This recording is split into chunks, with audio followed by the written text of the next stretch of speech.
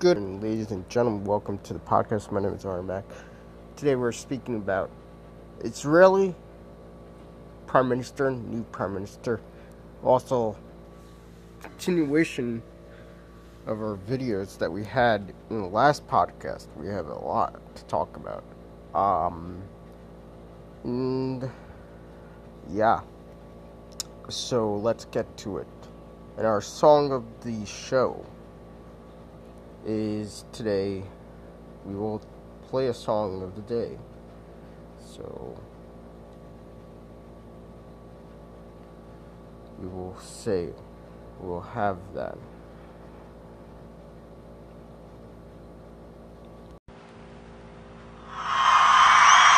Too loud, having a whole lot of fun.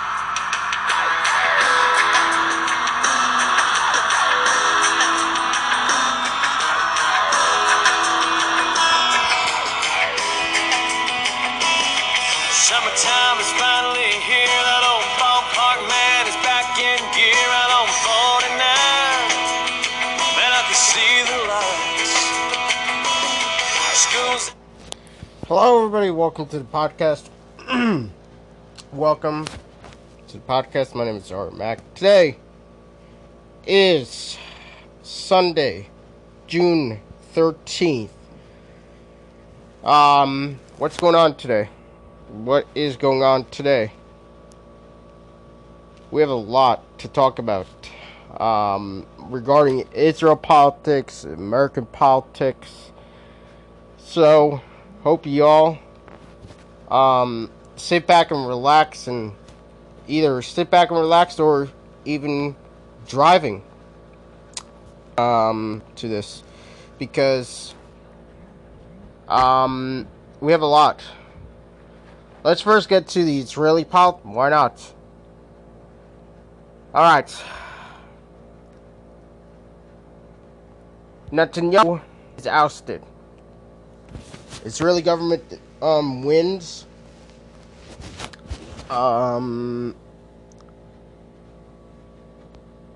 Wins the ending Netanyahu's prime minister after 15 years of Netanyahu. Israeli Prime Minister ended on Sunday the parliament of being new government to change the new government led by Naftali Bennett, the the right-wing party.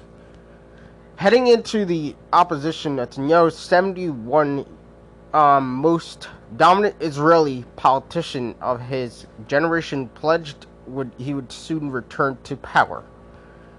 In a recession in which Netanyahu's right-wing ultra-Orthodox supporters shouted "Shame, liar" at Bennett, Parliament voted confidence in his administration, a razor-thin 60 to 59 majority.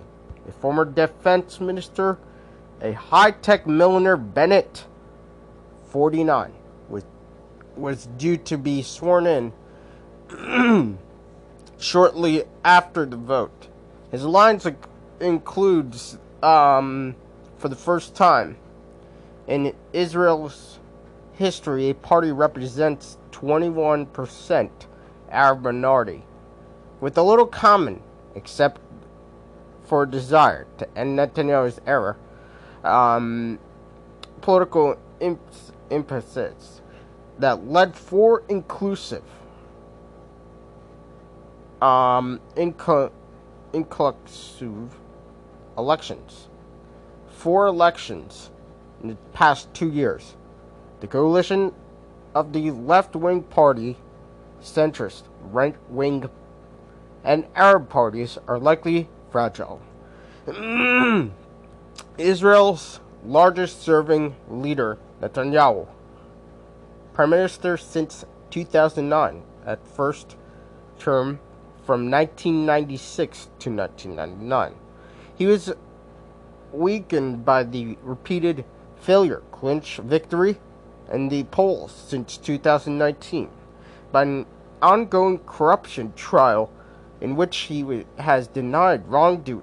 Under coalition deal, Bennett will be replaced by Prime Minister Netanyahu, centrist Yair Lapid, 57 in 2023.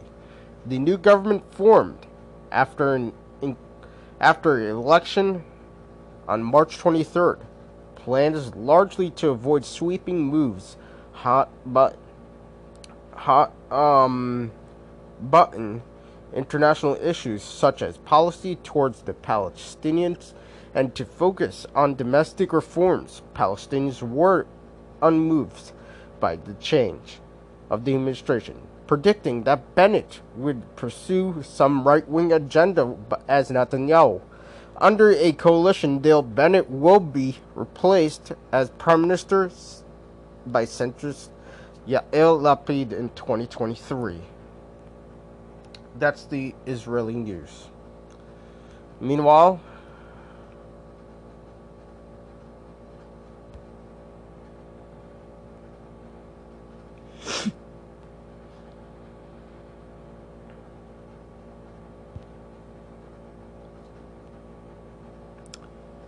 he said, Netanyahu, ongoing Prime Minister, reportedly accused President Joe Biden endangering Israel's security by taking a soft line on Iran. He also compared Biden's Iran policy to refusal of the U.S.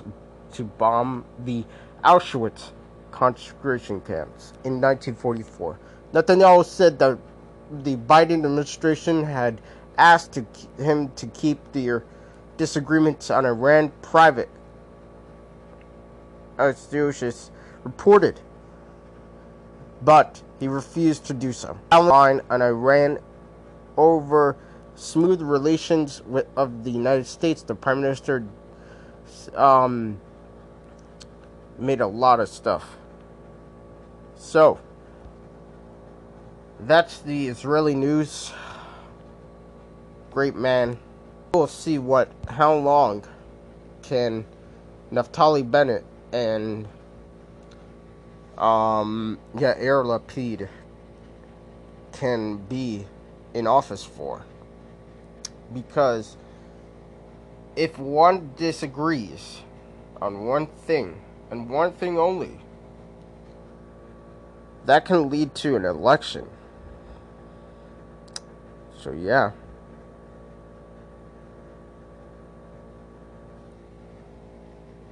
Let's go to our videos with Jack Ciattarelli. The race for governor of New Jersey is taking shape. Former Assemblyman Jack Ciattarelli. I've got to learn how to say that because I'm going to be saying it until November for sure, and maybe beyond. Ciattarelli. Jack is a projected winner in the Republican primary. He's expected to, well, I know he will. If he wins, and it looks like he has, he will take on Governor Phil Murphy in November. In fact, it's November 2nd to be exact. I bet it's a Tuesday. Yep. All 120 seats in the state legislature, by the way, are also on the ballot. That's a lot. Bruce Gordon, I guess we need to get to know Jack Ciattarelli. Let me start off by saying it's a little more like Chattarelli. Oh, no! It's between Chattarelli and Chattarelli. It's Chat? It's more like Chattarelli. Chattarelli. Kind of a mix between Chattarelli and Chattarelli. Chattarelli. Yeah. We'll I get wanted it to make right. sure It is that, Jack, though, we're right? all on the same page. Yes, Jack. That's the easy part. Yeah. Thank you. Who is he? Well, he's a former state legislator, former assemblyman, a successful businessman, created and then ultimately sold two businesses. Look, he was always going to be the front runner in this primary race, and it was a big victory by some measures. But there's some ominous signs there, I have to say. Ciattarelli was a guy who kept a little bit of an arm's length distance between himself and President Trump, former President Donald Trump. And so much so that some were calling him a rhino, Republican in name only.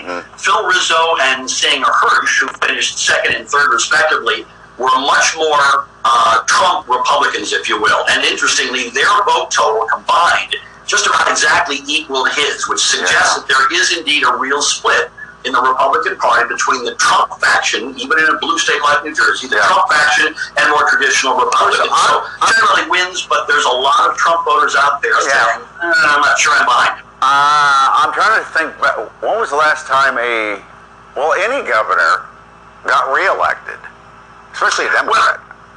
Yeah, for Democrats, it's the actual last time a Democrat was reelected in New Jersey, despite all the talk we do about the blue state of New Jersey, and that's certainly the case in Republican, in presidential circles. Brendan Byrne, 1977, was the last time a Democrat was actually reelected. There have been more Republican years in office than Democrats over the last 40 years. Florio lost in 93. Of course, John Corzine in 2009. So, this is not a slam dunk for Phil Murphy by any means. But how's his approval ratings right now, Governor Murphy's?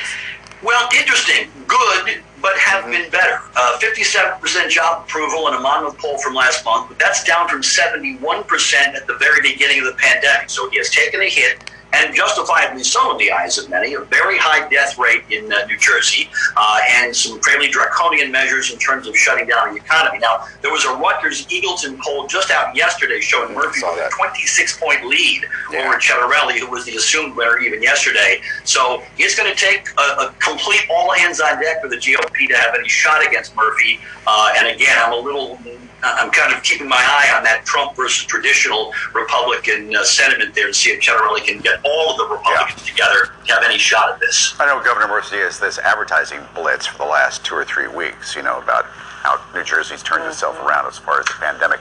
Bruce, thank you. We'll see you down the road. You got it.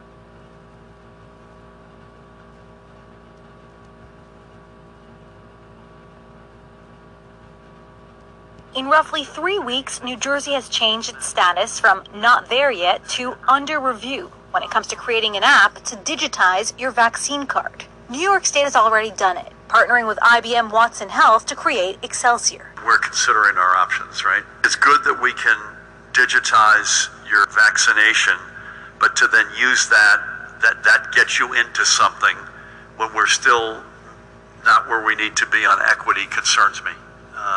And even not intentionally to be discriminatory. But are we considering technology and digitizing this system? And the answer is emphatically yes. Several systems are under review right now to make consumer access to their immunization record for COVID-19 more accessible.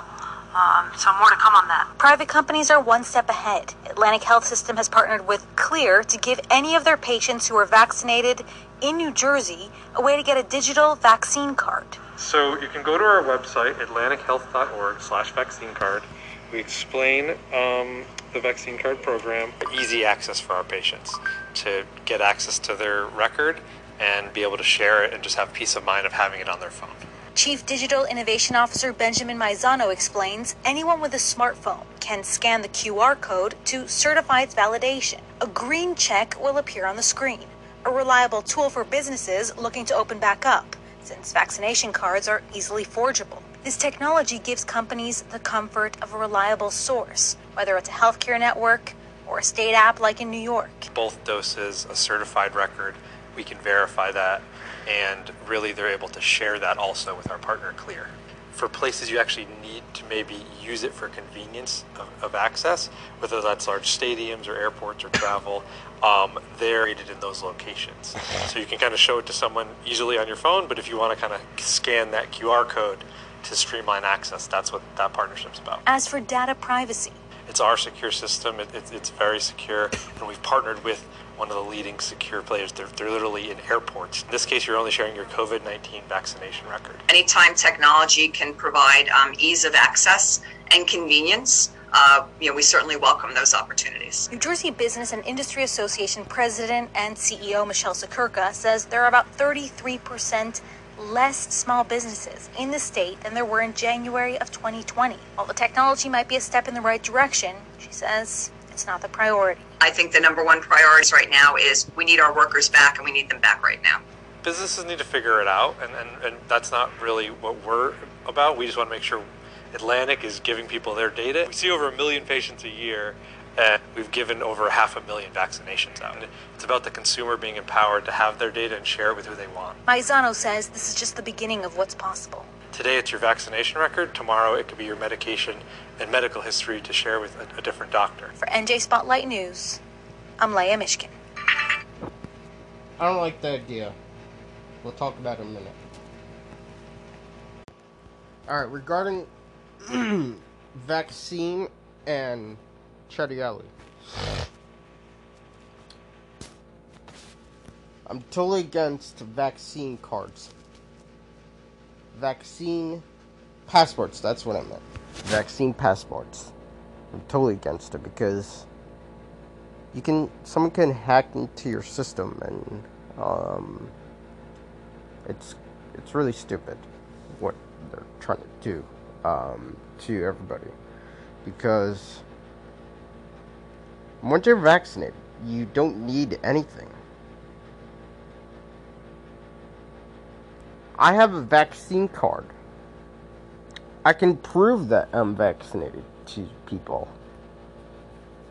And I don't need this passport BS stuff to show somebody that's gonna hack into my system.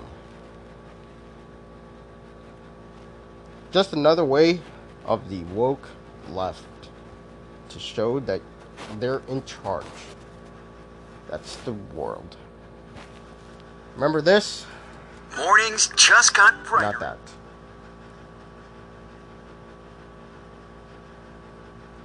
Shortages of police officers and record numbers. Cops are leaving liberal cities, or leaving policing altogether due to the Democrats' defund the police and their anti-cop rhetoric movements. Joining me now, former Bellevue, Idaho Deputy Marshal Nate Sylvester. Also with us tonight is the Sheriff of Pinal County, Arizona, Sheriff Mark Lamb. Gentlemen, a pleasure to have you both. Nate, I'm going to start with you. We're going to get to your story here in a minute, but since George Floyd's defunding their police departments, prominent socialist celebrities and politicians bashing the cops and ignoring or going soft on criminals, I'm hearing it's much worse out there than a lot of people know. What can you tell the folks? Well, it is it's much worse than people actually know. And the good news is that we're actually seeing some pushback from citizens in a lot of these communities where they have pushed these defund the police efforts. Crime rates are spiking like we knew that they would.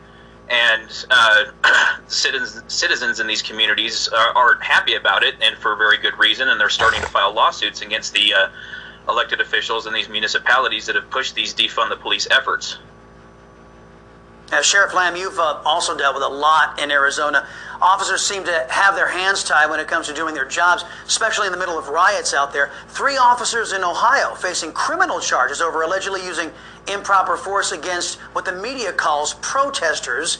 With Democrats ready to stab officers in the back, is it any wonder that they're leaving the force in droves? No, not at all. And some of these cities are really going to struggle to find police. And look, it's hard in Arizona, and we support our law enforcement in Arizona. In my county, people are very pro-law enforcement. But what you're seeing across this country is making it difficult for all of us to hire. And as long as they keep pushing this, if they can't get the defund narrative through, what they're doing is they're going after people, cops for doing their job. What you have in Ohio is guys that did their job, and I don't know all the details, but it looks like they're circumventing the county attorneys and filing charges through special prosecutors and special investigators, which that's not going to help this profession. Indeed, it's not. It's only going to help the criminals. Now, Nate, you were fired from your job back on May 27th in part to this TikTok video you posted. Watch. LeBron, hey, yeah, it's me again. Listen, I'm out here at this disturbance call, and there's a guy trying to stab another guy with a knife. What do you think I should do? Why does that matter? Yeah, lie. Okay, well, they're both black. One guy's trying to stab another guy with a knife. Deadly force is completely justified. I see. So you don't care if a black person kills another black person, but you do care if a white cop kills a black person, even if he's doing it to save the life of another black person? I mean, it doesn't make a whole lot of sense, but then again, you are really good at basketball, so I guess I'll take your word for it. All right. Yep. Okay. All right. Thanks, LeBron. Michael Jordan's the GOAT. What? Nothing. I gotta go. Sorry, guys. You're on your own. Good luck. Oh, man, that was brilliant. Now, you were mocking commie lover LeBron James, and you were also defending your brothers in blue, a man who saved 1 or 2 black lives by shooting a knife-wielding black girl. Why did they fire you? Well, I was policing in a very liberal area, the city of Bellevue, Idaho. The mayor and city council members are registered Democrats, and they buy into this radicalism that's being pushed by the left, and especially the anti-police narrative. They're buying into it totally. And so when that LeBron James video went viral, they weren't happy about it. They learned that my political beliefs don't align with theirs, and they wanted me gone. Wow. Sheriff Lamb, you've had time to see Nate's story, as officers have all over this country. Now, if you were in charge in Bellevue, Idaho, would you have also let Deputy Marshal Nate Sylvester go? And would you have any reservations about serving with him in a law enforcement capacity? No, not at all. And I'm not smiling because you got let go, Nate. I'm smiling because that was a classic TikTok video. And Nate was speaking truth. You know, too many agencies across this country are afraid of the cancel culture. They're afraid to let their people speak truth. We respect the First Amendment, even with our employees. All we ask is they don't do anything to disparage the badge or anything illegal, immoral, or unethical. And I didn't see anything there that would qualify as that. So we're hiring Nate. Come on down. We respect police in Arizona, especially in Pinal County. And we're always looking for guys who aren't afraid to go out and do their job. It took guts what Nate did. Kudos to you. It was funnier than heck. No, Damn. Thank you, gentlemen. Sheriff Mark Lamb, Nate Sylvester, guys, thank you for the service to the communities when liberals will let you do it. Appreciate it. Hey, I'm Rob. So that's the latest. We don't know the latest on Nate if he accepts the job, but we'll hear more on Nate Sylvester. Man, oh man, that great guy. A student saying this. PayPal and Venmo touch-free payments. Now it's but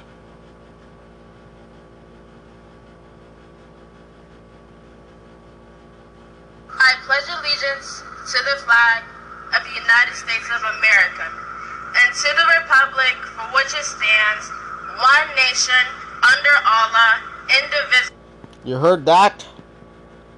I'll play it again. I pledge allegiance to the flag of the United States of America and to the republic for which it stands, one nation, under Allah, indivisible, and with liberty and justice for all. That's unbelievable. It's ridiculous. Allah. Well, the high school is issuing a response saying the school division did not endorse nor pre-approve the change in wording to the Pledge of Allegiance at the Justice High School graduation ceremony. Let's bring in our panel for their reaction, including member of Project 21 and host of Money Talk with Melanie Collette. Critical. So, why would somebody would say that?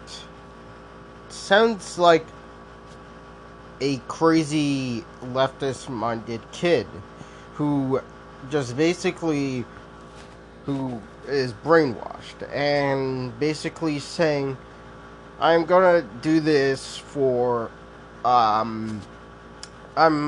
it's my religion, it's my country, I believe whatever I believe.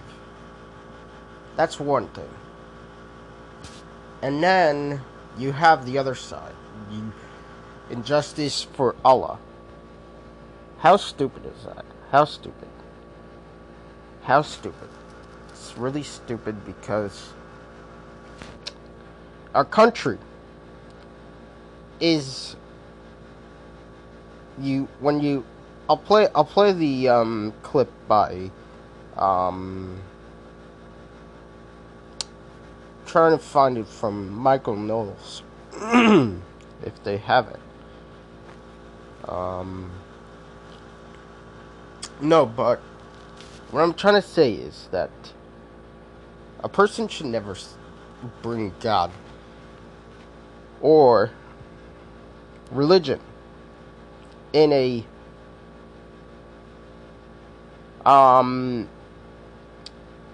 pledge of allegiance.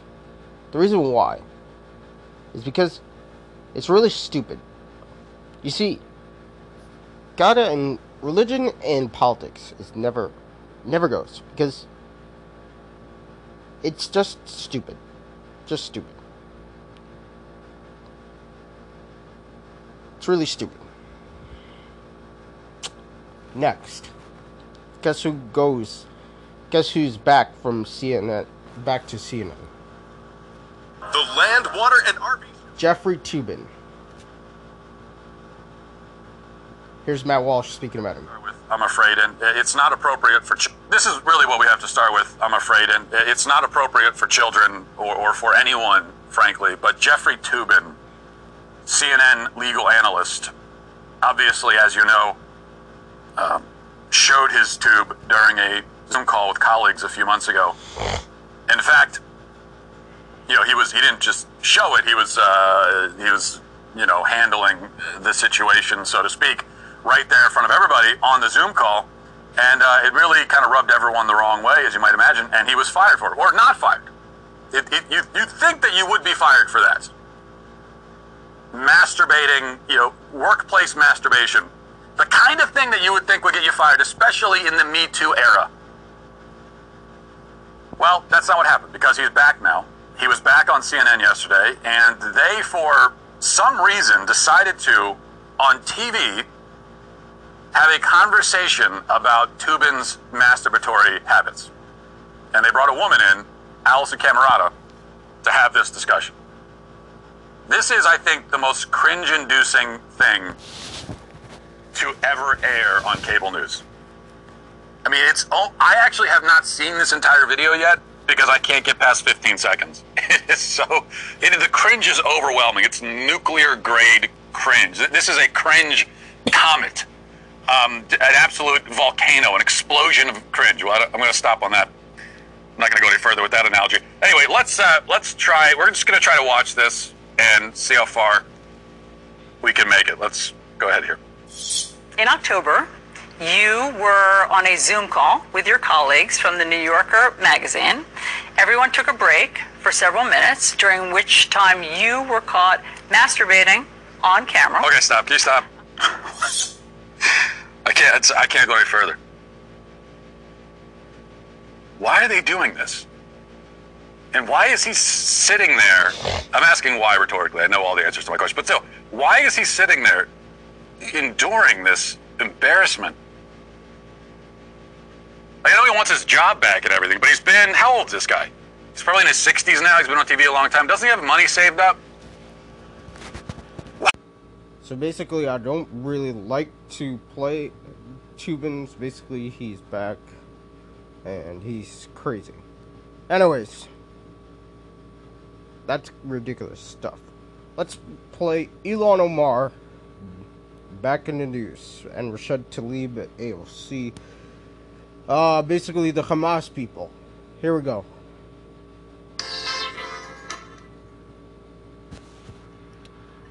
We have to play a ad soon, right? Oh, it's so difficult to be Ilhan Omar. It's so difficult. People notice. Oh, it's so difficult to be Ilhan Omar. It's so difficult. People notice that Ilhan Omar hates Jews, and then they said it. They noticed that she equated the United States and the Taliban, and then they pointed that out. By the time you're getting to like 6, 7, 8, 9 anti-Semitic statements, people start to go, hey, maybe we shouldn't give this person the benefit of the doubt. It was a week in which there were many days ending in Y. And because it was a week in which there were many days ending in Y, one of those days undoubtedly would feature Ilhan Omar saying something anti-Semitic and or anti-American, because that's what Ilhan Omar does for a living. The representative from Minnesota is very often anti-American in her rhetoric. She is frequently anti-Semitic in her rhetoric, and she receives essentially zero blowback from the Democratic leadership. Well, things got awkward this week because a few of the Jewish Democrats in the House decided that they wanted to put out some mild criticism of Ilhan Omar after she tweeted out the following. Here's what she tweeted, quote, "We must have the same level of accountability and justice for all victims of crimes against humanity. We have seen unthinkable atrocities committed by the U.S., Hamas, Israel, Afghanistan, and the Taliban. I asked Secretary Tony Blinken where people are supposed to go for justice." So this is her in a tweet equating the United States, Hamas, like a terrorist group that hides rockets behind children and that hides tunnels underneath hospitals and under schools, and Israel, and the Taliban, one of the most evil groups on the planet, a group of people who literally try to murder young schoolgirls if they go to school. And so that is Ilhan Omar doing yeoman's work on behalf of terrorist rhetoric everywhere. And this is what she does. She's been doing this her entire career. She's been doing this since she entered politics. And this is a woman who once wrote a letter to a judge recommending less harsh jail time for a person trying to join ISIS, because obviously American society was so terrible and horrible that it drove people towards these sorts of activities.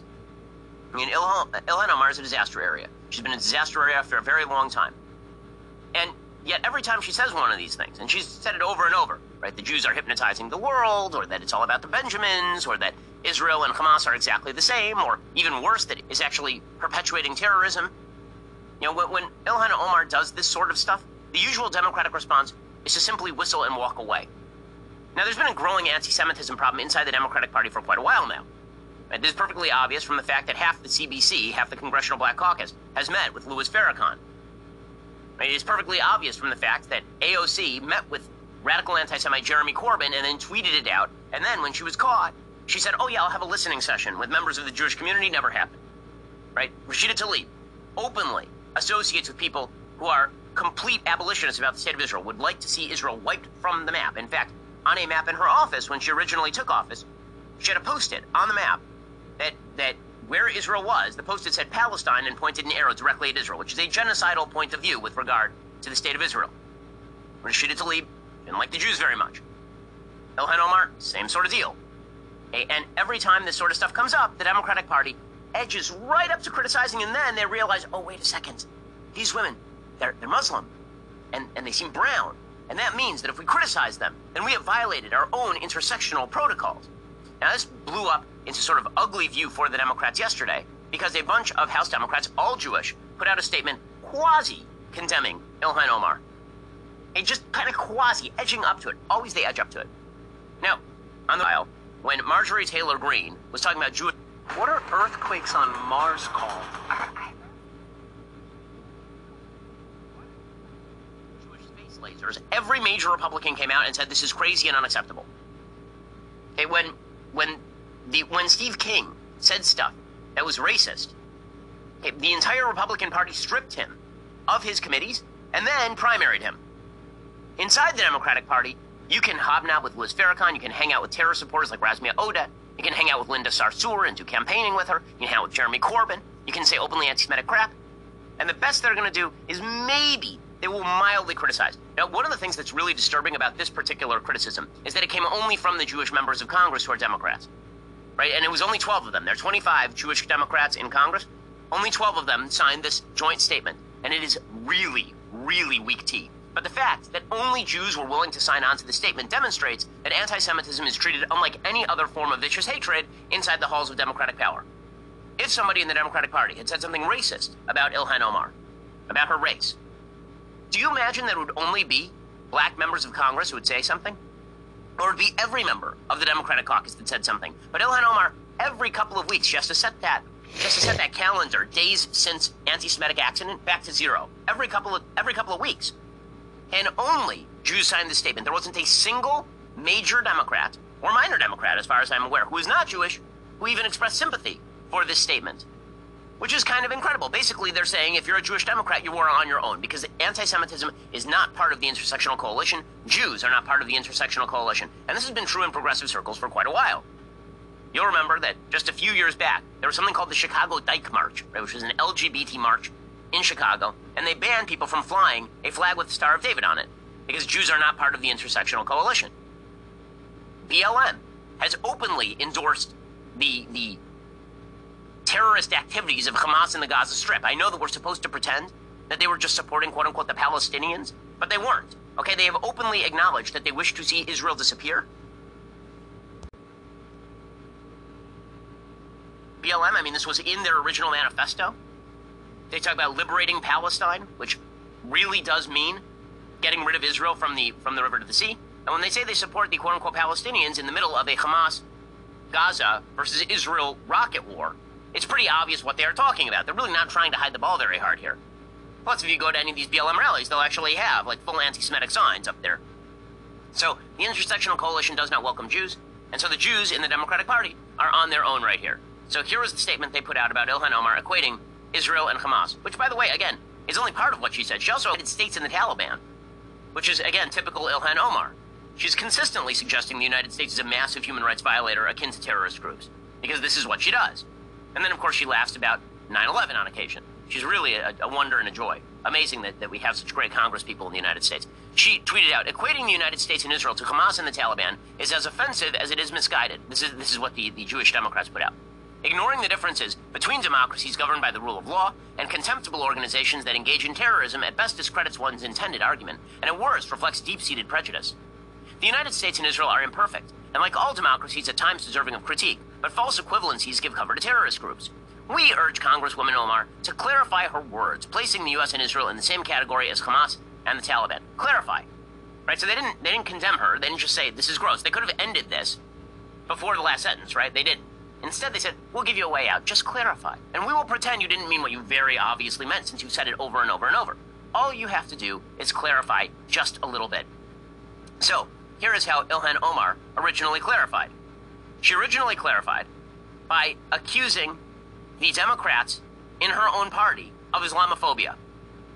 Because this is what she is, right? She is a person who is viciously anti-Semitic, and if you criticize her, then she claims that you are anti-Muslim in some way. No, I'm just against people who are anti-Semitic, actually, as it turns out. There are many Muslims who are not. Ilhan Omar is not one of them. There are many Muslims who are very pro-America. Ilhan Omar, in her rhetoric, certainly is not. And we're allowed to criticize Ilhan Omar without it being quote-unquote Islamophobic. But this is the... You want to know why, in the wake of all of these acts of Jew hatred that we saw on the streets of New York and Miami and Los Angeles and Chicago in the last few weeks, in the wake of that, all the Democrats were tweeting out about Islamophobia?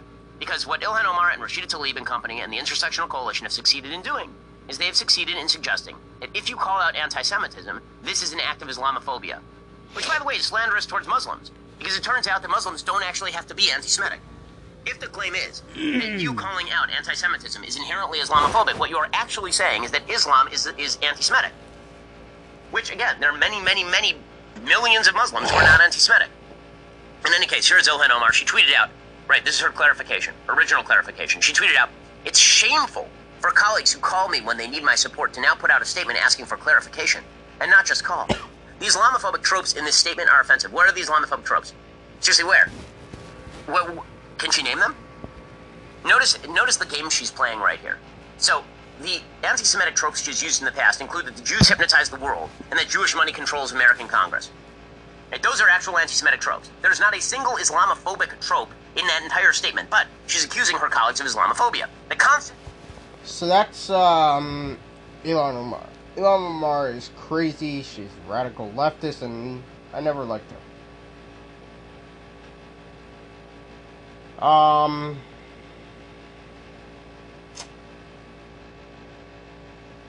Alright, let's play this. With ADP, you can turn workforce data into insights to build teams that work as teams. One of the major areas of focus for this day of the summit has been Joe Biden's Build Back Better World agreement, which the other G7 nations have signed up to. It's designed to rival China's Belt and Road infrastructure plan, which sees money spent all around the world. What the countries have agreed to do is, again, spend money on infrastructure projects around the globe in developing countries, and Joe Biden sees that as a rival to one of the Beijing power plays around the world. Lots of questions remain about it, though. How much funding it will have, exactly how enthusiastic other G7 nations are about it as well. And then the other side of the talks today, apart from foreign policy and apart from challenging China, has been around health, and the leaders have been signing up to a declaration which they say will prevent future pandemics and will make sure that if one does arise, then vaccines and treatments can be rolled out within 100 days of such a new disease being discovered. Ali, they keep on talking about climate change, which is a little concerning because without China, Russia, and India and Africa on board, it really doesn't matter. But yesterday they all went to this sort of biodome thing. What was that all about? Yeah, the Biodome, the Eden Project, is an ecological project in Cornwall, here in southwestern England. It's also a tourist attraction, and I think it was used as a place from which the message could be conveyed that G7 nations are, as you say, committed, they say, to dealing with climate change. There have been climate protests, though, here in Cornwall as the summit's been ongoing, because climate activists here on the other side of the coin say that not enough is being done by G7 nations, and not enough is being done quickly enough. So from both sides, G7 nations are being criticised on their stance on climate change, but certainly the leaders here say that they do want to commit to what they call ambitious targets, and that is ahead of the COP26 climate summit, which is more global and which is held also here in the UK in November.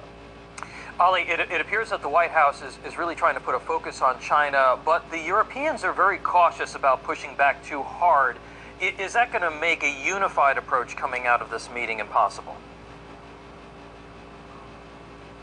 It certainly makes it harder. I think that the G7 leaders who are here are so keen to stress unity and resolve and show that democracies can work together to combat challenges like China, that the words will be very positive. They will all say they agree. They'll all try and talk about coming out of the summit with a similar stance. But there's no doubt that behind the scenes there are divisions. That Build Back Better World project from Joe Biden, as I say, remains to be seen how much funding and enthusiasm comes from some of the European countries, for example. We know that the US and UK are now pretty much aligned when it comes to it, but some of those European countries that are here in Cornwall are less so and do want to be a little bit kinder to the Chinese than perhaps the Americans and the British are minded to be, a little bit less provocative and bellicose when it comes to their position on Beijing.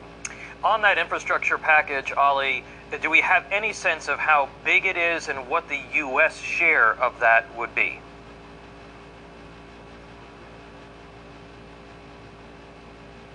Yeah, that's the real question about the Build Back Better World, or B3W as it's being known. The White House is trumpeting it as a major challenge to Chinese dominance in terms of infrastructure projects around the world and spending to try and boost influence. But it really isn't clear how much funding there is for it, where the funding is coming from, exactly going to be forthcoming. And as I say, some questions about the enthusiasm of some of the G7 nations here who are signing up to this agreement. So I think it's one that we won't really know whether it's got any bite, any teeth for some time, and it won't be clear exactly who's paying for it for some time either. All right. Where the FBI was able to cover. All right, moving on now. Let's go to Washington, where the FBI was able to recover over $2.3 million worth of Bitcoin from the dark side Russian terrorist group that hacked the Colonial Pipeline last month. This affected gas prices throughout the country. Joining us now to talk more about this is the former Deputy Assistant to the President for Counterterrorism and the former Chief of Staff to the Acting Secretary of Defense, Kash Patel. Back with us on the show. Nice to see you, Kash. How are you? I'm great. Thanks so much for having me. Yeah, it's our pleasure. I'm wondering two things. Why do you think these cyber attacks are happening so often right now? And shouldn't terrorism and cyber terrorism really be classified as the same thing? Yeah, great question. So look, the cyber attacks are unfortunately happening because our enemies like Russia and China see an opportunity in the weakness in the Biden administration's national security policy. And the Colonial Pipeline is just the latest example of cyber terrorism, as you say. To me, as a former terrorism prosecutor and the head of counterterrorism for a White House, there's no distinction. Terrorism is terrorism, whether you're doing it online or whether you're doing it in person. There is zero space for distinction, and it should be treated as a threat to America's national security. And look what happened when they just attacked one pipeline. It shut down the gas pipeline to a large portion of the United States and skyrocketed prices. Imagine if they did that to our electrical grid, which would also be cyber terrorism, or multiple pipelines. So there needs to be a firmer response from the Biden administration on all acts of terrorism. Yeah, the messaging around terrorism was, if you do this and you hurt American people, we will find you and we will kill you, at the very least. And the messaging was very clear. With something like this, think about this. If they shut down our power grid, that could cost lives. The messaging, although it might sound harsh, should be the exact same. If you hurt the American people, we will find you and we will kill you. The U.S. Deputy Attorney General was just talking about this problem and how it continues to get worse. Take a listen. The threat of severe ransomware attacks pose a clear and present danger to your organization, to your company, to your customers, to your shareholders, and to your long-term success. So pay attention now. Invest resources now. All right, so she's speaking at the Justice Department there. Clearly America's falling behind. Why isn't the Department of Homeland Security, though, doing more to make sure our cyber networks are safe? Well, here's the thing, right?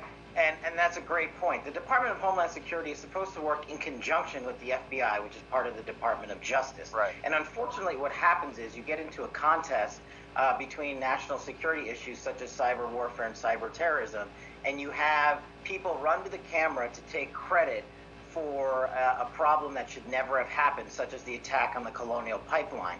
And then you have a voice such as the Department of Homeland Security drowned out by the Department of Justice. What they should be doing is teaming up together, appearing at the podium together with the Homeland Secretary and the Attorney General, because this is a national security issue. It's not something to be handled by the number two of one separate agency, as you said. And this is part of the problem that we are seeing exposed in the Biden administration's national security agenda. You said it correctly. Terrorism is terrorism, and it's the number one security threat to America, and it needs to be met head on. And right now, it is not being met head on. And I'd like to add one more thing. What is the FBI doing assisting a private company to recover a ransom payment? That begs the question to me, did the Biden administration and the government and our government know that a ransom payment was being made? And did they have anything to do with it? Because our policy has always been, we do not pay ransom to terrorists. That's a good point. This on the heels of next week's meeting. President Biden scheduled to meet with Russian President Vladimir Putin next Wednesday. Do you think the meeting should still happen? Do we really expect Putin to hold any of these Russian hackers accountable for anything? No, they're probably Putin's friends who are getting rich off of us from this nonsense. I do think the meeting should still happen because the leaders of the free world should meet, and I'm not saying Putin's a leader of our free world, but he just happens to be the leader of Russia and one of our largest enemies. So they should engage, but I don't see the strength coming from the Biden administration. I mean, look what he's been able to do since Joe Biden's been in office to America's security infrastructure.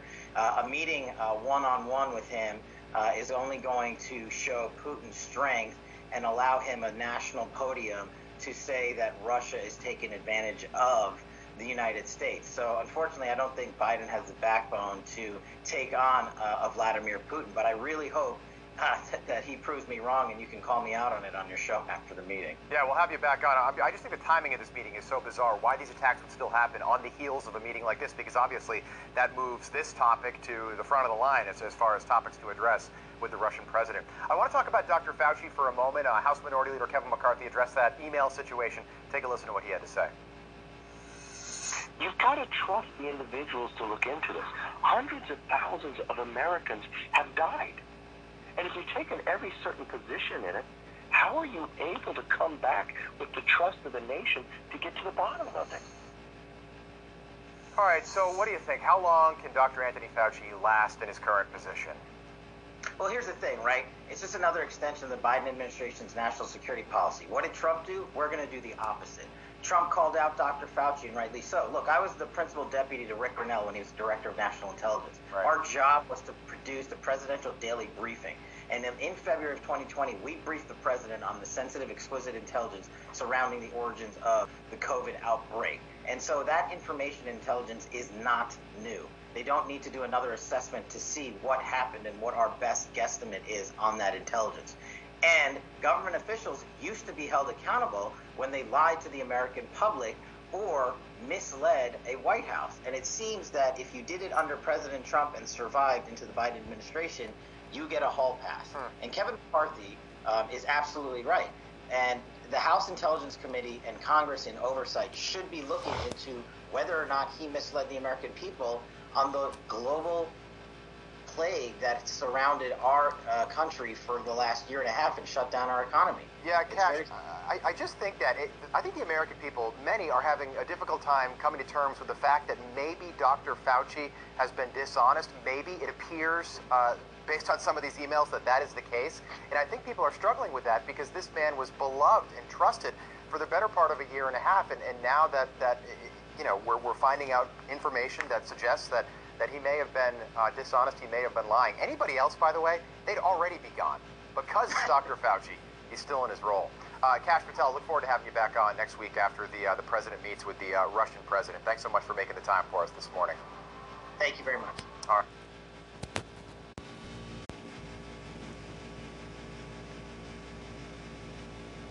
All I can say is that the fake news just doesn't get it.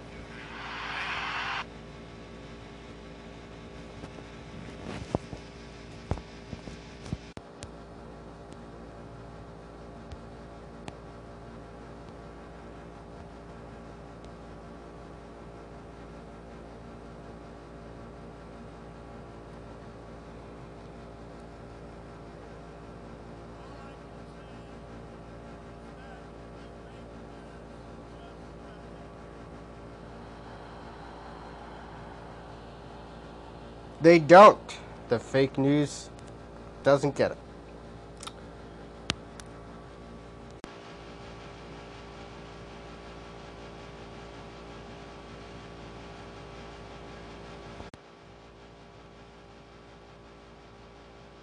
All I can say is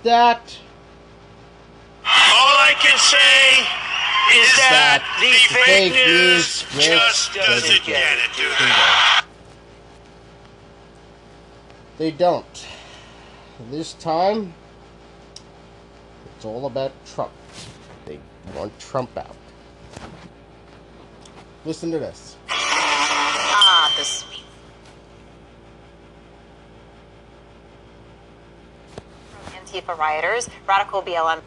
All right, we have some breaking news for you. Former President Trump just releasing a statement saying, in part, thank you to the Department of Interior Inspector General for completely and totally exonerating me in the clearing of Lafayette Park. Now, keep in mind, this is coming from former President Trump, as we have said all along, and it was backed up in today's highly detailed and professionally written report. Our Fine Park Police made the decision to clear the park to allow a contractor to safely install anti-scale fencing to protect from Antifa rioters, radical BLM protesters, and other violent demonstrators who are causing chaos and death to our cities. In this instant, they tried burning down the church the day before the clearing. Fortunately, we were there to stop the fire from spreading beyond the basement, and it was our great honor and privilege to do so. Again, thank you to the Inspector General. And that is a statement that came from former President Trump. Yeah, and this, by the way, a lot of people have criticized the president for what people were claiming that the Attorney General had cleared the area so he could go take a picture in front of the church with the Bible, but they're saying their conclusion is that clearing process is going on for other reasons, and that is not what it was for. So that's why we let you know that that's going on, and that statement from the former president. Hey, I'm Rob Finnerty. Thanks for watching. When I was a kid, this was such a beautiful song. It took America by storm, the world actually. Paul McCartney, Stevie Wonder, Ebony and Ivory living in perfect harmony. I know it sounds naive, it sounds very simplistic, but it was beautiful, and back then at least it was a lot more true than it is today. I love this. And they also say in the song, people are the same wherever you go. There is good and bad in everyone. Made perfect sense to me as a kid in 1982, but that's not the case anymore. No, there is a good group and a bad group, and right now, white people are at the bottom of the heap for all the terrible things they've done over the years. White people are very superior at their privilege and utilizing it. All white people benefit from white privilege. White privilege filters in, it stems from white supremacy. White women have taken an active role in the maintenance of white supremacy. You know, it's just the hypocrisy and the white supremacy in America and in the world that would show us portraits of a pasty white Jesus. To be white in so many ways is to be raised to be functionally illiterate on the topic of race. It's laughable, but not really anymore, because these ridiculous views are becoming more and more prevalent from white people, people of color, everybody on the left, and even in the middle. They're saying this stuff, and they're going along with it. White people are the oppressors, and black and brown people, they're both very beautiful, they're cooler than white people, and they're victims. But it specifically is hitting black and brown communities quite hard. And the present day manifestations of their work can still be seen in black and brown communities like the one I go home to. Which critics say would unfairly impact black and brown communities. It is about black and brown communities. I think activists would say helped, especially black and brown people. Powerful entities have less regard for the lives of black people, for the lives of brown people, for the lives of poor people, and for the lives of those who are less educated, because these people lack political power. Now, why are we hearing so much of this? There's a lot going on culturally, but a big factor is Trump. He did better with people of color than any Republican in history, and that scared the hell out of the Democrats. A little snapshot of what's going on here in America. How about overseas? In England, the G7 and the fake news, they are just totally delighted that the world leaders do not have to put up with Donald Trump anymore. This is us via...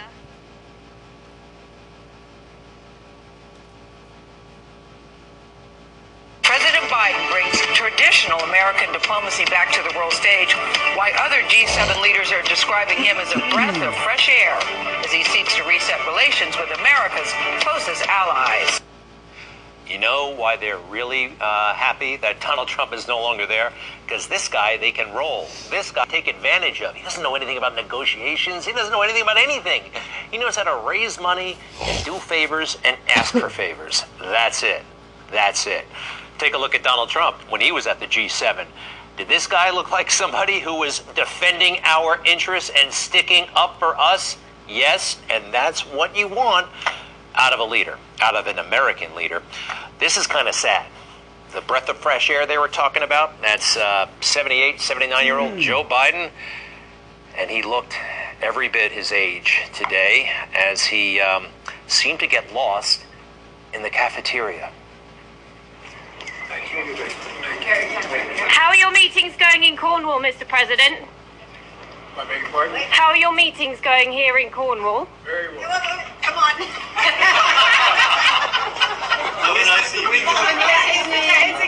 You hear Jill Biden, Dr. Jill, is grabbing Joe to go bye-bye. Let's go. And they're laughing. Did that look presidential? That looked pretty sad. Why was Jill rushing him out of there? They said Donald Trump wasn't presidential. He was, by the way, but I don't know. Those white sneakers are not helping Joe. What a weird setting. What a weird guy. All right, but it was down to business. All right, they all sit at a table and talk about the world. Is this why it's such a breath of fresh air? They're all talking like a bunch of woke weirdos. We're building back better together, and building back greener, and building back fairer, and building back more equal, and how shall I, more in a more gender. Building back better, building back more and more and more and more. Blah blah blah blah blah blah. Sounds stupid, doesn't it? Neutral and perhaps a more feminine way. How about that?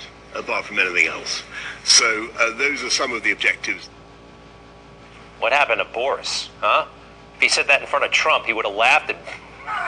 You crazy, Boris? What did you just say? What did I don't you think he would say, have tried that. Boris? That's crazy. You're the worst guy in the world. You're fired. I don't like you. You're stupid. You're fake news, and it's terrible guy. He's a rhino, just so you know. In front of President Trump. Anyway, gender neutral, do we want that? Back here in America, they really want that in Loudoun County. Have you heard about this? His name is Tanner Cross, a gym teacher. Guess what? He's a man of faith. Guess what? He's a man of science, and he doesn't think that boys should be called girls and girls should be called boys, and he's got a lot of questions when it comes to transgender. He thinks it's being pushed a little bit too aggressively. He got up and he said so, and he said he's going to use appropriate pronouns. He's going to use boy, he for a boy, and he's going to use her and she for a girl. Sounds reasonable, right? How about that? That sounds so stupid. Right? They fired him. They actually suspended him and tried to fire him. He got his job back. He's back on the job, and we think that's terrific. A judge said, hold the phone. This can't happen. This has all gone down very recently. The superintendent down there in Loudoun County is disappointed that this guy is back on the job and gave his thoughts on matters gender today on MSNBC.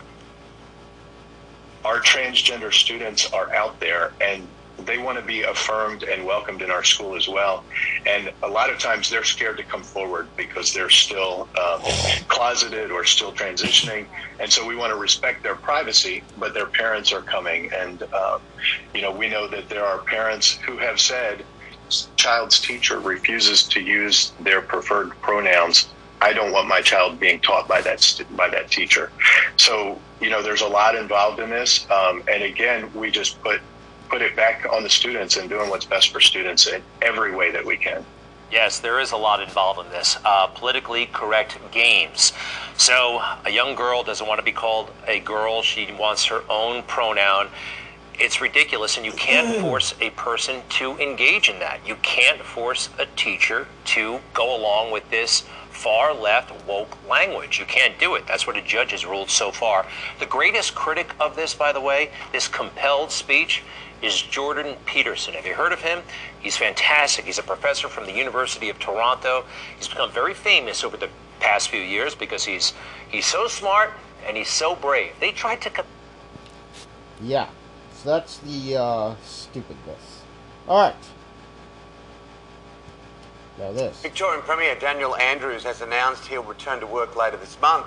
In a Twitter post, the Premier says he's been cleared by doctors to resume work on June 28. Daniel Andrews has been recovering after breaking several ribs and a vertebra after falling at a holiday home 3 months ago. He's thanked Victoria and well wishes and says he's looking forward to returning to work. How are you feeling?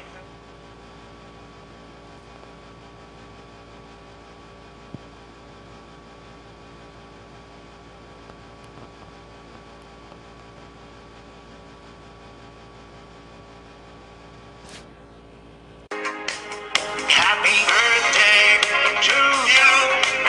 Happy birthday to you.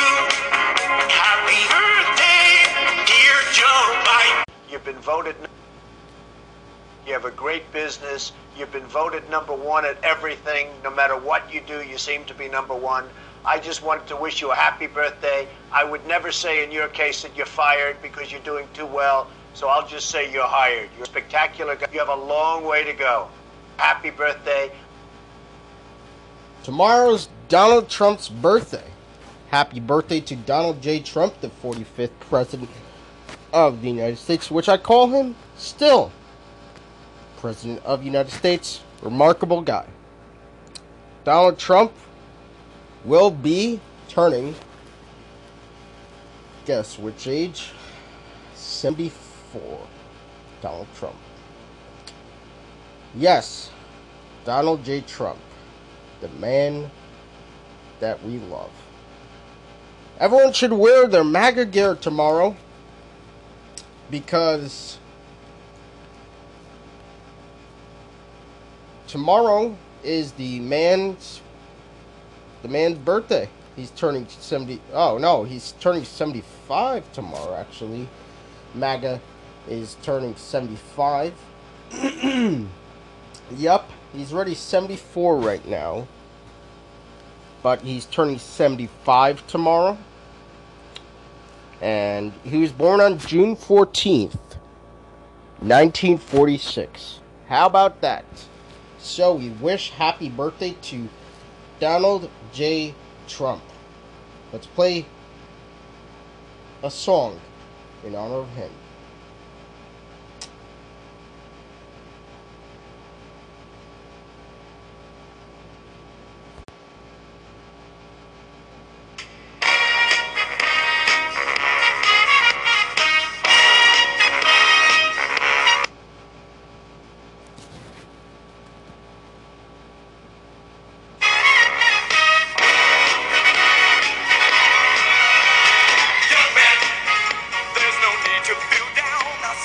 This is in honor of Donald Trump's birthday tomorrow. 75th birthday. Happy birthday, Donald J. Trump. There's a place you can go. I said, young man, when you're short on your dough, you can stay there. And I'm sure you will find many ways to have a good time. It's fun to stay at the YMCA.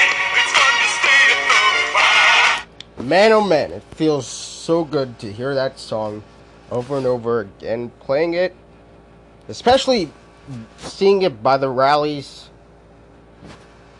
remembering the rallies. Oh man, I've never been to a rally, by the way. God willing, I'll go to a rally, get the feeling of a Trump rally. Man, oh man, a 75-year-old president that is going to be a 75-year-old guy. that actually is going to be that had COVID, still doing well. Here we go. That is doing well and fighting. J. Trump is now President of the United States. Donald J. Trump is now President of the United States. Man, oh man, you'll hear that tomorrow from the left. They don't want Donald Trump to be president. Well, ladies and gentlemen, if your state needs a if your school needs a mask, my theory is get your MAGA mask on and also wear the MAGA hat proudly and say Donald Trump's birthday is today and I support Donald Trump. And also say we Republicans support the conservatism. We support Donald Trump. So that's the latest on Donald Trump. More news about Donald Trump. Here we go. Donald Trump is working really hard on something. What is that? He says that he's working on a new post talking about he was offered 2 book deals from the most unlikely publishers. He dropped a bomb at the end excuse me, of the statement where he said he's working on this something more important right now. Speculation immediately ran wild. See it here. He said, I turned down 2 book deals from most unlikely publishers, in that I do not want to do such a deal right now. I'm writing the like crazy anyway. However, and when the time comes, you'll see the book. All books, actually, I've been working on a much more important project right now. So what's that project? What is that project? He says, I would say returning to office would be much bigger. I'd say overturning the certain stuff would be better. And certain other stuff would be better. And Donald Trump what is he really working hard on? We don't know. But I have some speculations. Either his social media platform or working hard on certain stuff that we will know very soon. Yup, that's the latest on Donald Trump. Meanwhile, a 3rd grader was forced to remove her mask. Harris said during the vice presidential. So people love to wear slogans and expressions on their masks. I've seen 1 million Black Lives Matter masks. They're very popular with some folks. How about this? I'm speaking. It's something that Kamala Harris said during the vice presidential debate. People like that. Here's another mask with a beautiful message. Jesus loves me. What could be wrong with that? Well, for the administrators of a certain elementary school in Mississippi, it was a big problem. That is Lydia Booth. She is a 3rd grader, and back in October, she was sent to the principal's office when she was wearing this mask. They told her to take it off, saying that it violates school policy. Well, this has become a major deal right now. I think that sounds pretty unfair to me, but let's get into it with Lydia Booth. She is the 3rd grader, along with her mom, Jennifer Booth. Welcome to you both. And we also have your lawyer, Tyson Langhofer, senior counsel at the Alliance Defending Freedom. Welcome to you all. Nice to see you. Thank you.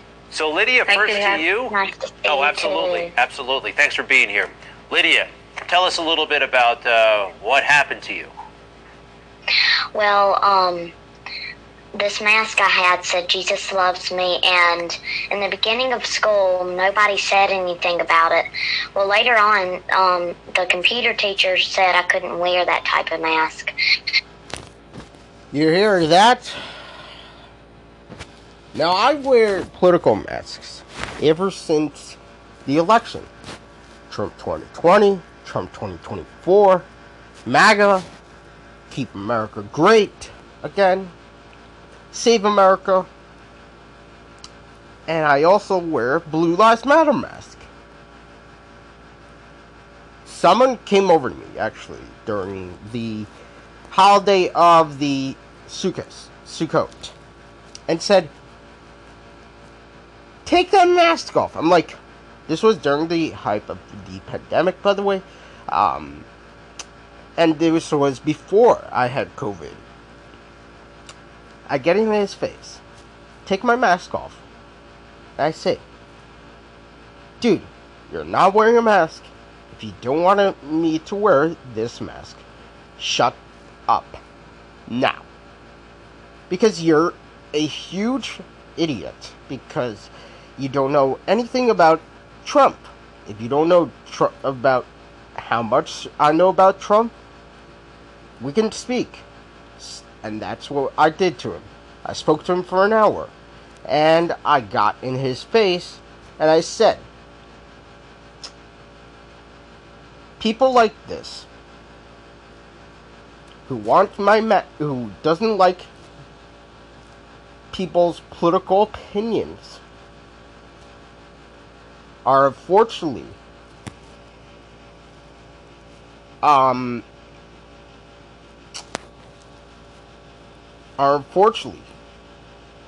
stupid.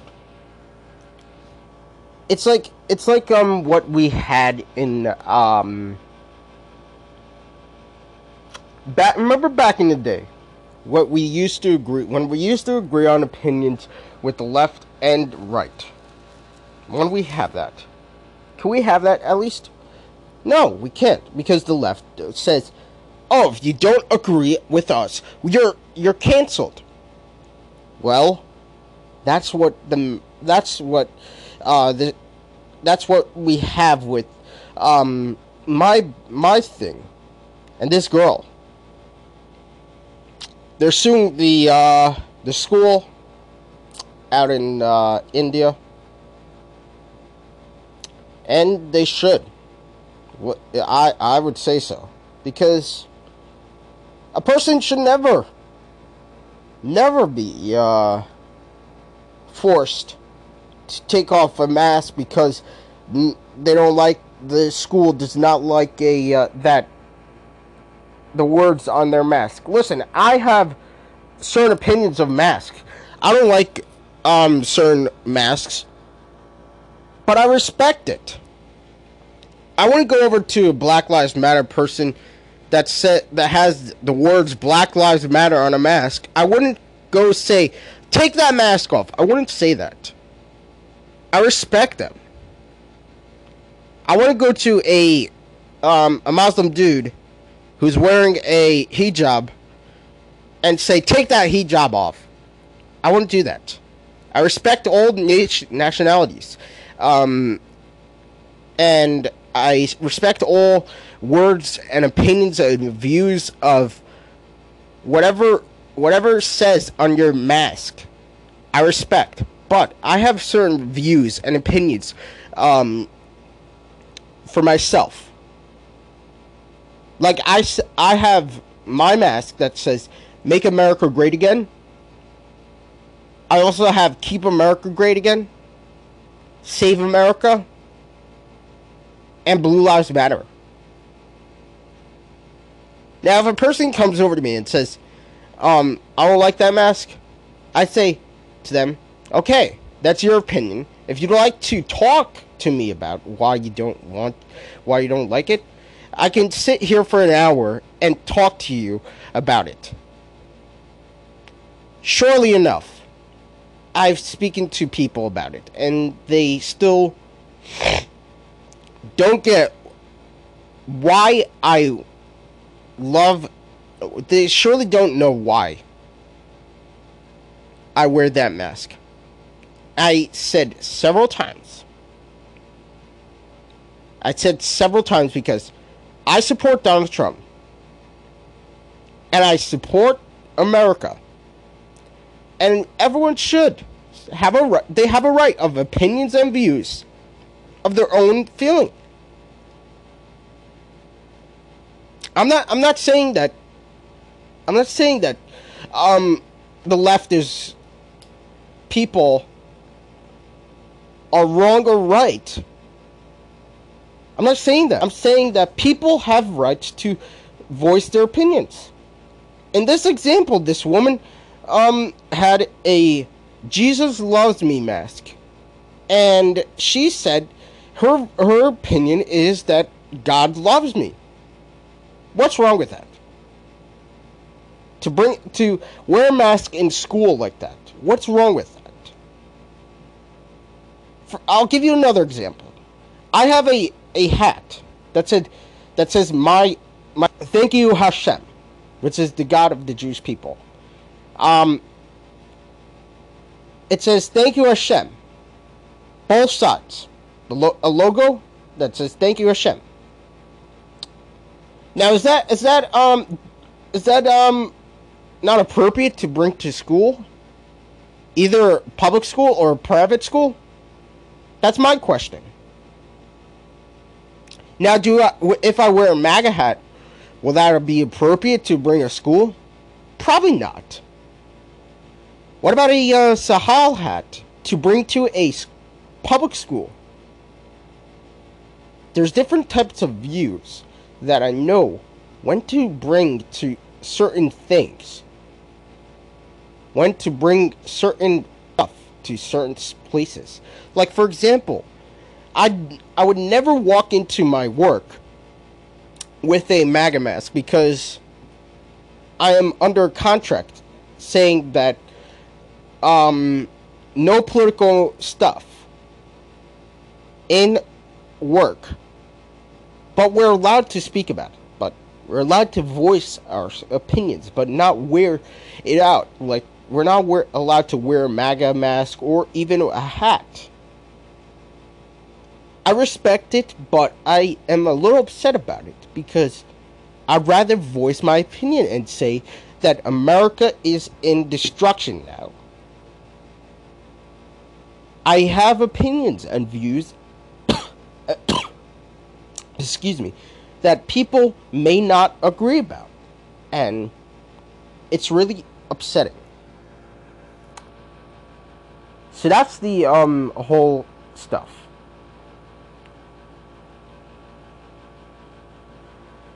Back to what I was saying about the thank you Hashem.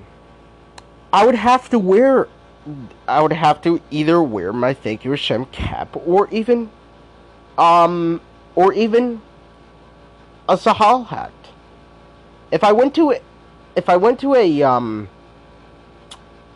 trying to think of a place where it's not common to wear a Hebrew lettering hat.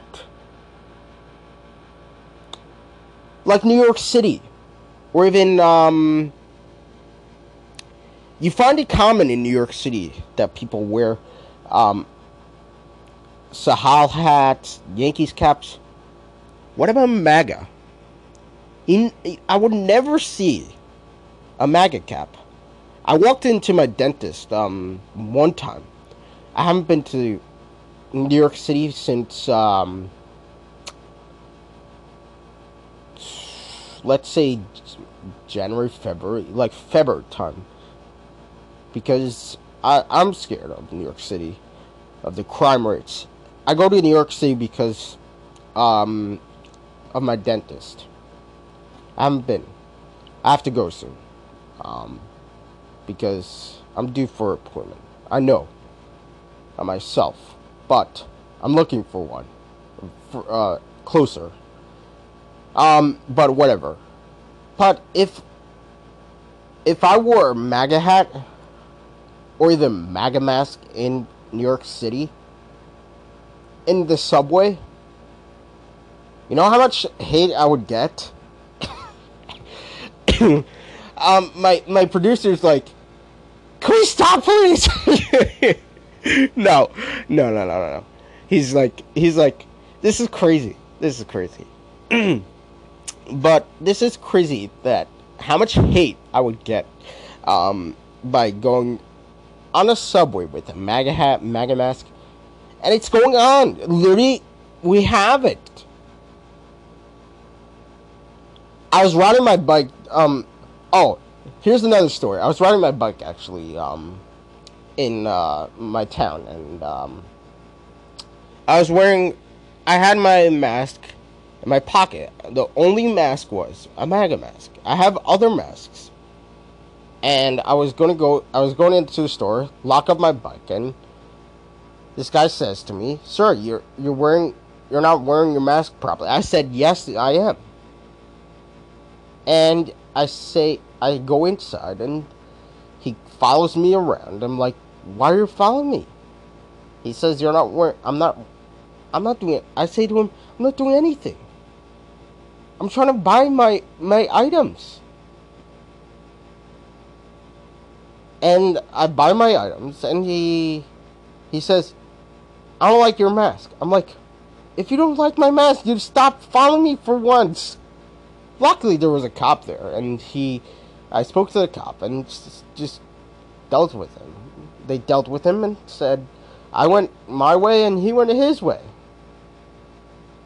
There are stupid people out there who just are really bored and just really wants you canceled. That's the stuff. Just gross, people. Really gross. Next. Firstly, I asked Professor Sutton this yesterday. How are you feeling? Are you feeling anxious about this opening up? No. I'm feeling really confident that we've got an exceptionally good grip of the outbreaks that we can see, of the positive cases that are out there, of the primary close contacts. All the momentum and the speed at which we're collectively operating, I'm very confident about. Until about 3 days ago, I was really confident about testing numbers. I think I'm a little bit concerned that testing numbers are starting to drop. And I think whilst we're still dealing with new cases emerging, I would really encourage people to help us keep those testing numbers up. That'll give us the best feel that we're getting a good cross-section of people coming forward. And look, I'm always concerned when you see new cases coming up. The conversation we were having 5-6 days ago was around primary close contacts turning positive, day 13 tests coming back positive. That's well within our control, but there are no dramas around that. But whilst we see new cases coming up, there'll always be an area for concern. Finally, past. Now, there is something very sinister going on in my home state of South Australia at the moment. Adelaide may have been named the third most livable city in the world last week, but it's apparently the wrong place to be a conservative Christian. The South Australian Liberal Party has, en masse, denied the memberships of everyone who applied to join the party in the past month, about 150 people, and sent 400 more members show cause notices. Basically, they have to justify why they shouldn't be kicked out of the Liberal Party. Now, these people have committed no crime, apart from being Pentecostal Christians. And I'm no great fan of Pentecostal churches. It's all a bit happy clapper for mine. But if conservative Christians cannot find a home in the Liberal Party, indeed they are forcefully expelled from the Liberal Party, where can they find a home? The message would seem to be clear. If you are a conservative or you're a Christian, the Liberal Party does not want you. Imagine if the Liberal Party rejected the memberships of 150 Muslims because it didn't like the look of their religion. I'm sure the lefties would have to practice some cognitive dissonance, but there would be outrage, and rightly so. But why has all this happened? Well, the South Australian Liberal Party is almost entirely run by the moderates. Bit by bit, they have taken control of every facet of the party. They run the State Council, the State Executive, they run the Women's Council. There are almost no Conservatives left in the Parliamentary Liberal Party in SA, and that's just the beginning. But as a result of this, SA's Liberal government, which, by the way, is the first Liberal government in this state in nearly 2 decades. There was 16 years of Labor government before they were elected in 2018, which you would think would give them some impetus to actually do something genuinely conservative and liberal for this state. Absolutely not. They've pursued a socially left-wing agenda without any consequences. Now, this government introduced and passed legislation that allows for late-term abortions if having the child might be detrimental to the mother's mental health. Not the typical fare of a Liberal government, you wouldn't have thought. Members of this government last week overwhelmingly backed pro-euthanasia laws. So Senator Alex Antic, a Liberal senator for South Australia, a Conservative, went out to largely Pentecostal Christian communities and told them, if you're not happy with the way this government is going, sign up to the party and make a difference. And fair enough, participate in democracy. Now, partly as a result of that, but also for other reasons that I'll explain in a minute, about 500 new members have signed up to the Liberal Party in SA this year. The membership of the party is somewhere around 5,000 people, which means those 500 new members, which would equate to about 10%, present a significant threat to the ruling moderates. 500 new Conservatives, they don't want that. So the party's executive has used the most serious powers it has to try to stack the deck and kick them off. They ran them, obviously, and they worked out they were in trouble. Women's Council is coming up, they're worried they'll take that, and there is State Council in just a week. Now, this is undemocratic, but even worse, it is open religious discrimination. The party will try to tell you that it's because some new members have spoken out. Please, that is rubbish. If that were the case, you'd expel those who broke the rules, not 500 people who happen to be Conservatives who threaten your factional power. And not all of these people, by the way, are Pentecostal Christians, and not that there's anything wrong with that. I mean, they've booted out anyone who's applied in the past month, and that includes publicans and businessmen who are unhappy with the ongoing coronavirus restrictions in this state. They want to open up the pubs to 100%. No, Liberal government, we can't do that. And these people, quite understandably, are livid. Liberal MP Nicole Flint, who is a good friend of this program, has called this the most extraordinary and undemocratic act she has seen in politics. Senator Antic, as you will see in a minute when he joins us, isn't holding back on this. And plenty of other Liberals are privately outraged. One senior South Australian Liberal told me yesterday that this would start an internal war in the Liberals to split the party in half, which is exactly what they need 9 months out from a state election. There is now talk of legal action to stop mass expulsion. But if this goes unchecked, this expulsion of Conservatives, the consequences could be dire. This is the Liberal Party trying to silence Conservatives and silence Christians.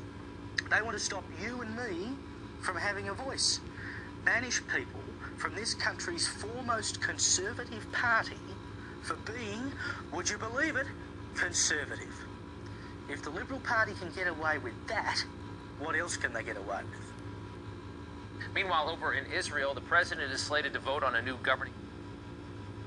The final thing I'll just say in terms of just thinking about the convalescent plasma. I mean, we really need to look to see what was going on with some of these bureaucrats with the response in terms of COVID, with how they treated things like hydroxychloroquine.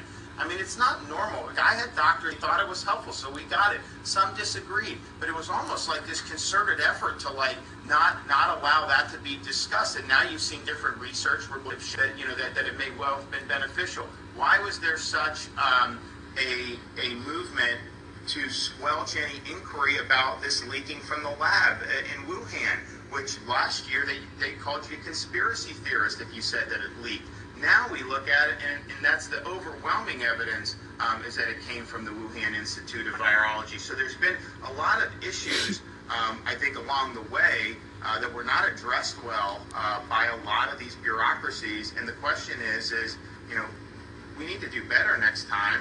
But we got to recognize some of the problems that occurred, and if we don't, people are not going to have confidence in listening to a lot of the folks. I mean, those Fauci emails, if you read some of this stuff and how different that was than what he was saying in public, really is, I think, very, very problematic. And it's not, I know we get into these political stuff with some of this stuff in the here and now, and that we should, that's fine.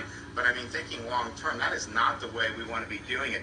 We should not be sending money to China to do this function research. I mean, this is just something that is creating super viruses in some lab that's very much involved with the Chinese military. Why would you be doing that? I mean, it makes no sense, and obviously the results have been all this stuff along the way. I think there were a lot of things where you kind of had the hypocrisy and WHO and some of these other groups, they went all in on some of these theories, and it turns out, they really weren't accurate with what they were trying to do. And so I think there needs to be a full investigation. We need to identify the origins of this virus, but then we also have to have an evaluation of some of the response from. So that's Ron DeSantis. Meanwhile, hey, how did the Statue of Liberty get there? Oh wait, that's not the Statue of Liberty. This statue is more like her little sister. Standing just over 9 feet tall, Little Lady Liberty is 16 times smaller than the Statue of Liberty that has welcomed immigrants to the United States since she was gifted from France in 5.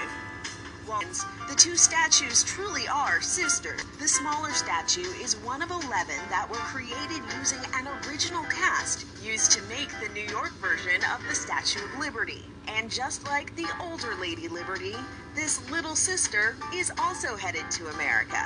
As we reopen after COVID, it's great that Lady Liberties can be one of the first travelers back to the United States. A band played and speeches were given to send the 9-foot statue to her new home. She is being packed up and shipped across the Atlantic, following the path of the Statue of Liberty that stands near Ellis Island, in order to be on U.S. soil in time for the 4th of July. This is a really important ceremony to remind us of the strong links with France. After meeting her big sis, Little Lady Liberty will settle in Washington, D.C. at the French Embassy for the next 10 years. For Inside Edition Digital, I'm T.C. Newman. How about that? That sounds amazing. Meanwhile, it's not the first time Marine One has landed on the lawns at Windsor, but for the Bidens, it was the beginning of a moment that they will never forget. The Queen in the quadrangle, ready to welcome her guests.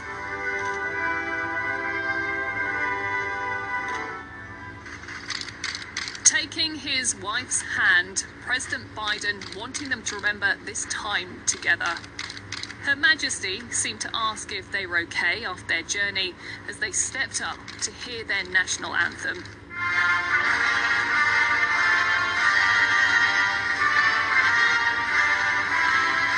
Biden, behind his sunglasses, beaming with pride. There appeared to be a few words of advice from the Queen before the President was led off to inspect the guard. The smile rarely fading as he carried out his ceremonial duties. The pageantry really cementing the historic nature of this moment for the Queen's 14th American president. Always welcoming to any of her guests, the Queen seemed particularly chatty. Nobody knows the meaning of all this better than she does. As the military moved on, it was time for probably the most precious moment, a private conversation, and after a day in the heat, a much-needed cup of tea. And there's a lot for the President to gain too. From his entire trip, these are the pictures that will play so well back in the States. Leaving later than expected, Biden said the Queen had asked him about the Chinese president and Vladimir Putin and said she reminded him of his mother. There was a sense of friendships forged, with no better place for the president to say farewell, for now at least. And the subject of where the coronavirus leaked from came up. It came up in Scott Morrison's press conference yesterday. He said to me, I don't know whether it leaked from the lab or it came from natural causes. We're still backing another inquiry into this. So Joe Biden and Boris Johnson at different press conferences were asked about this today. Now, Boris Johnson, Pete, he said that he doesn't think that it was leaked from the lab. He thinks it's more a zoonotic source, but he says he can't say for sure. Joe Biden, a lot more equivocal on it. I do think there's a problem with zoonotic diseases, and this is clearly the thing we have to focus on. And it's the practice that seems to be particularly prevalent in some parts of Asia, Southeast Asia, South Asia, of farming wild animals. That is really where the risks are. At the moment, the advice that we've had is it doesn't look as though this particular disease of zoonotic origin came from a lab. Clearly, anybody sensible would want to keep an open mind. I think China has to start to act more responsibly in terms of international norms on human rights and transparency. Transparency matters across the board. We don't know, we haven't had access to the laboratories to determine whether or not, I have not reached a conclusion because our intelligence community is not certain yet, whether or not this was a consequence of from the marketplace of a bat and interfacing with animals in the environment. Teleprompter again. This COVID-19. Yeah, and timely too, Andrew, that our colleague here at Sky, Gary Markson, shared pictures last night on her show of bats in cages. Yep, Joe Biden. Man, oh man. And he's going to visit Putin this week. What the heck is Putin gonna say to Joe Biden? Is he gonna roast Joe Biden this week? Let's see.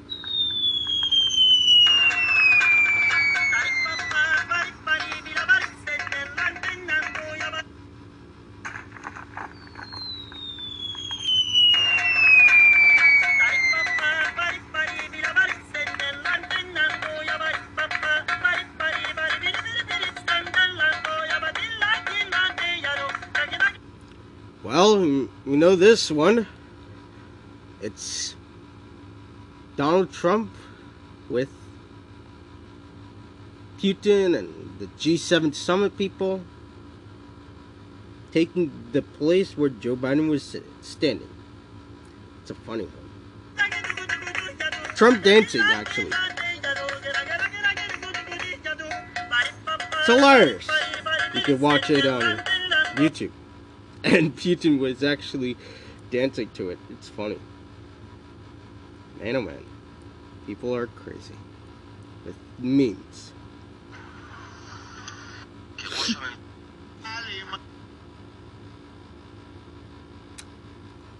Officially, Naftali Bennett took the Twitter bio Prime Minister of Israel. Netanyahu hasn't updated his yet, but the U.S. President Joe Biden congratulates the new Prime Minister, Naftali Bennett, and the rest of the new government. The United States remains unwavering in its support for Israel's security, Biden says in a statement today. On behalf of the American people, Prime Minister Bennett, alternate Prime Minister, Foreign Minister Yair Lapid, and members of the Israeli cabinet. Excuse me. I look forward to working with Prime Minister Bennett to strengthen and all aspects of the close, enduring relationship of between our two nations, and has no better friend than the United States. The bond of unites our people is evidence of our shared values and dedicates close cooperation, and goes on and on with Biden. Eric Adams went to visit the Lubavitcher Rebbe in honor of Gimel Tammuz, and Naftali Bennett says thank you to Mr. President.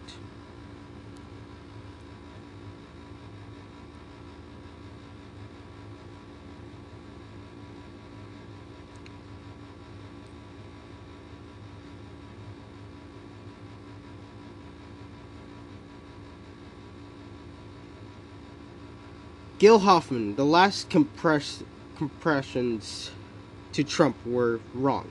No one stormed the Capitol, and Netanyahu left premiership peacefully, if not cordially.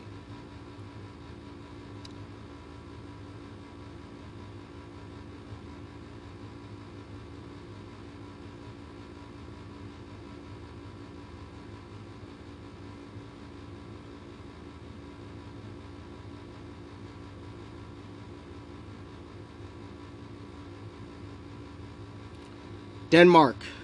Here we go. Denmark confirmed Eckerstein suffered a cardiac arrest on pitch against Finland during their opening game of Euro 2020.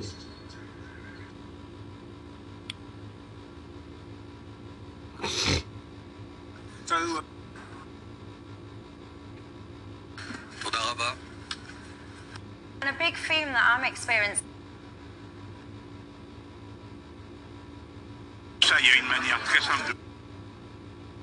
Netanyahu updates his page bio to opposition leader and Likud chairman. Bennett and Netanyahu shook hands after the new coalition confirmed.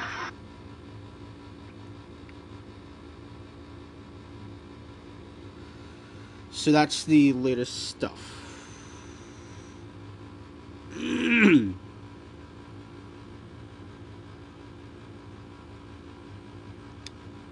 So that's the latest news, ladies and gentlemen. Let's get to our stuff. A reminder that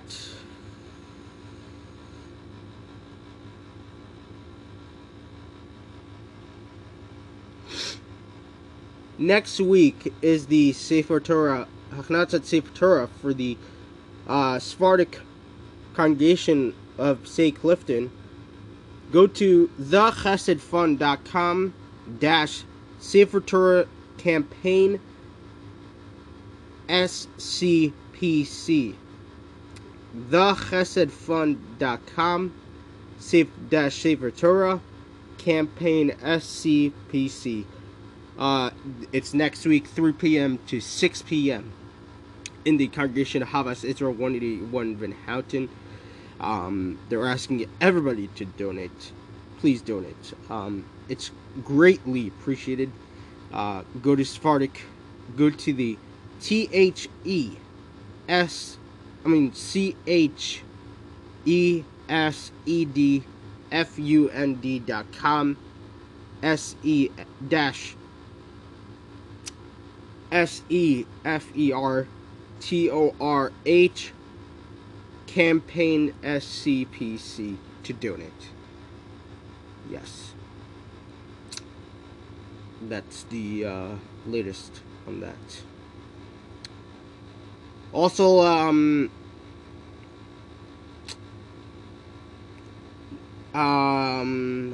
what else?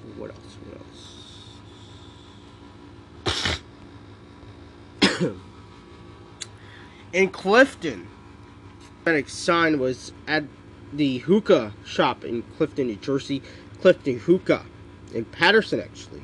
It said, "Stop the new Nazis," with the picture of a swastik and a picture of Netanyahu. How ridiculous does that sound? How terrible does that sound? It's terrible. Just stupid people every day.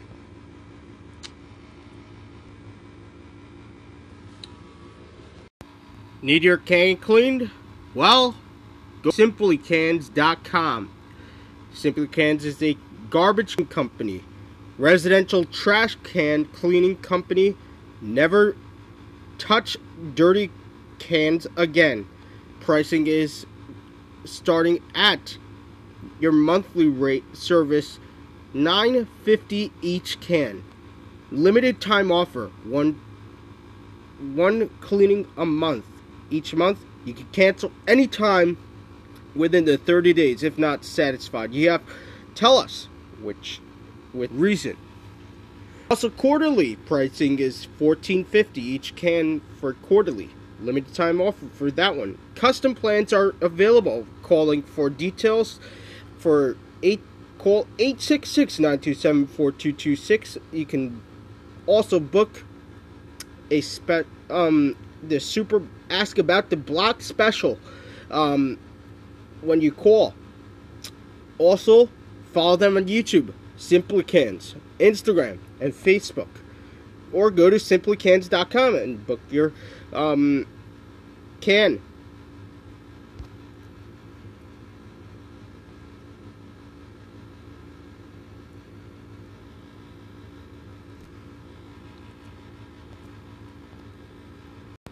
Alright, everybody. Thank you for tuning in. Hope you enjoy your weekend. I surely did. I surely enjoyed my weekend. And it's going to be a wonderful week this week because President Trump's birthday is tomorrow, and I'm looking forward to it today. I'm really looking forward to Donald Trump's birthday tomorrow. It's just going to be a wonderful day tomorrow. We'll speak more about Vladimir Putin's speech with Biden next week. I'm really interested in that and how everything is going to go with that. I surely think that it's going to go flop like crazy. Yeah. Alright, everybody. Thank you for tuning in. Have a great day.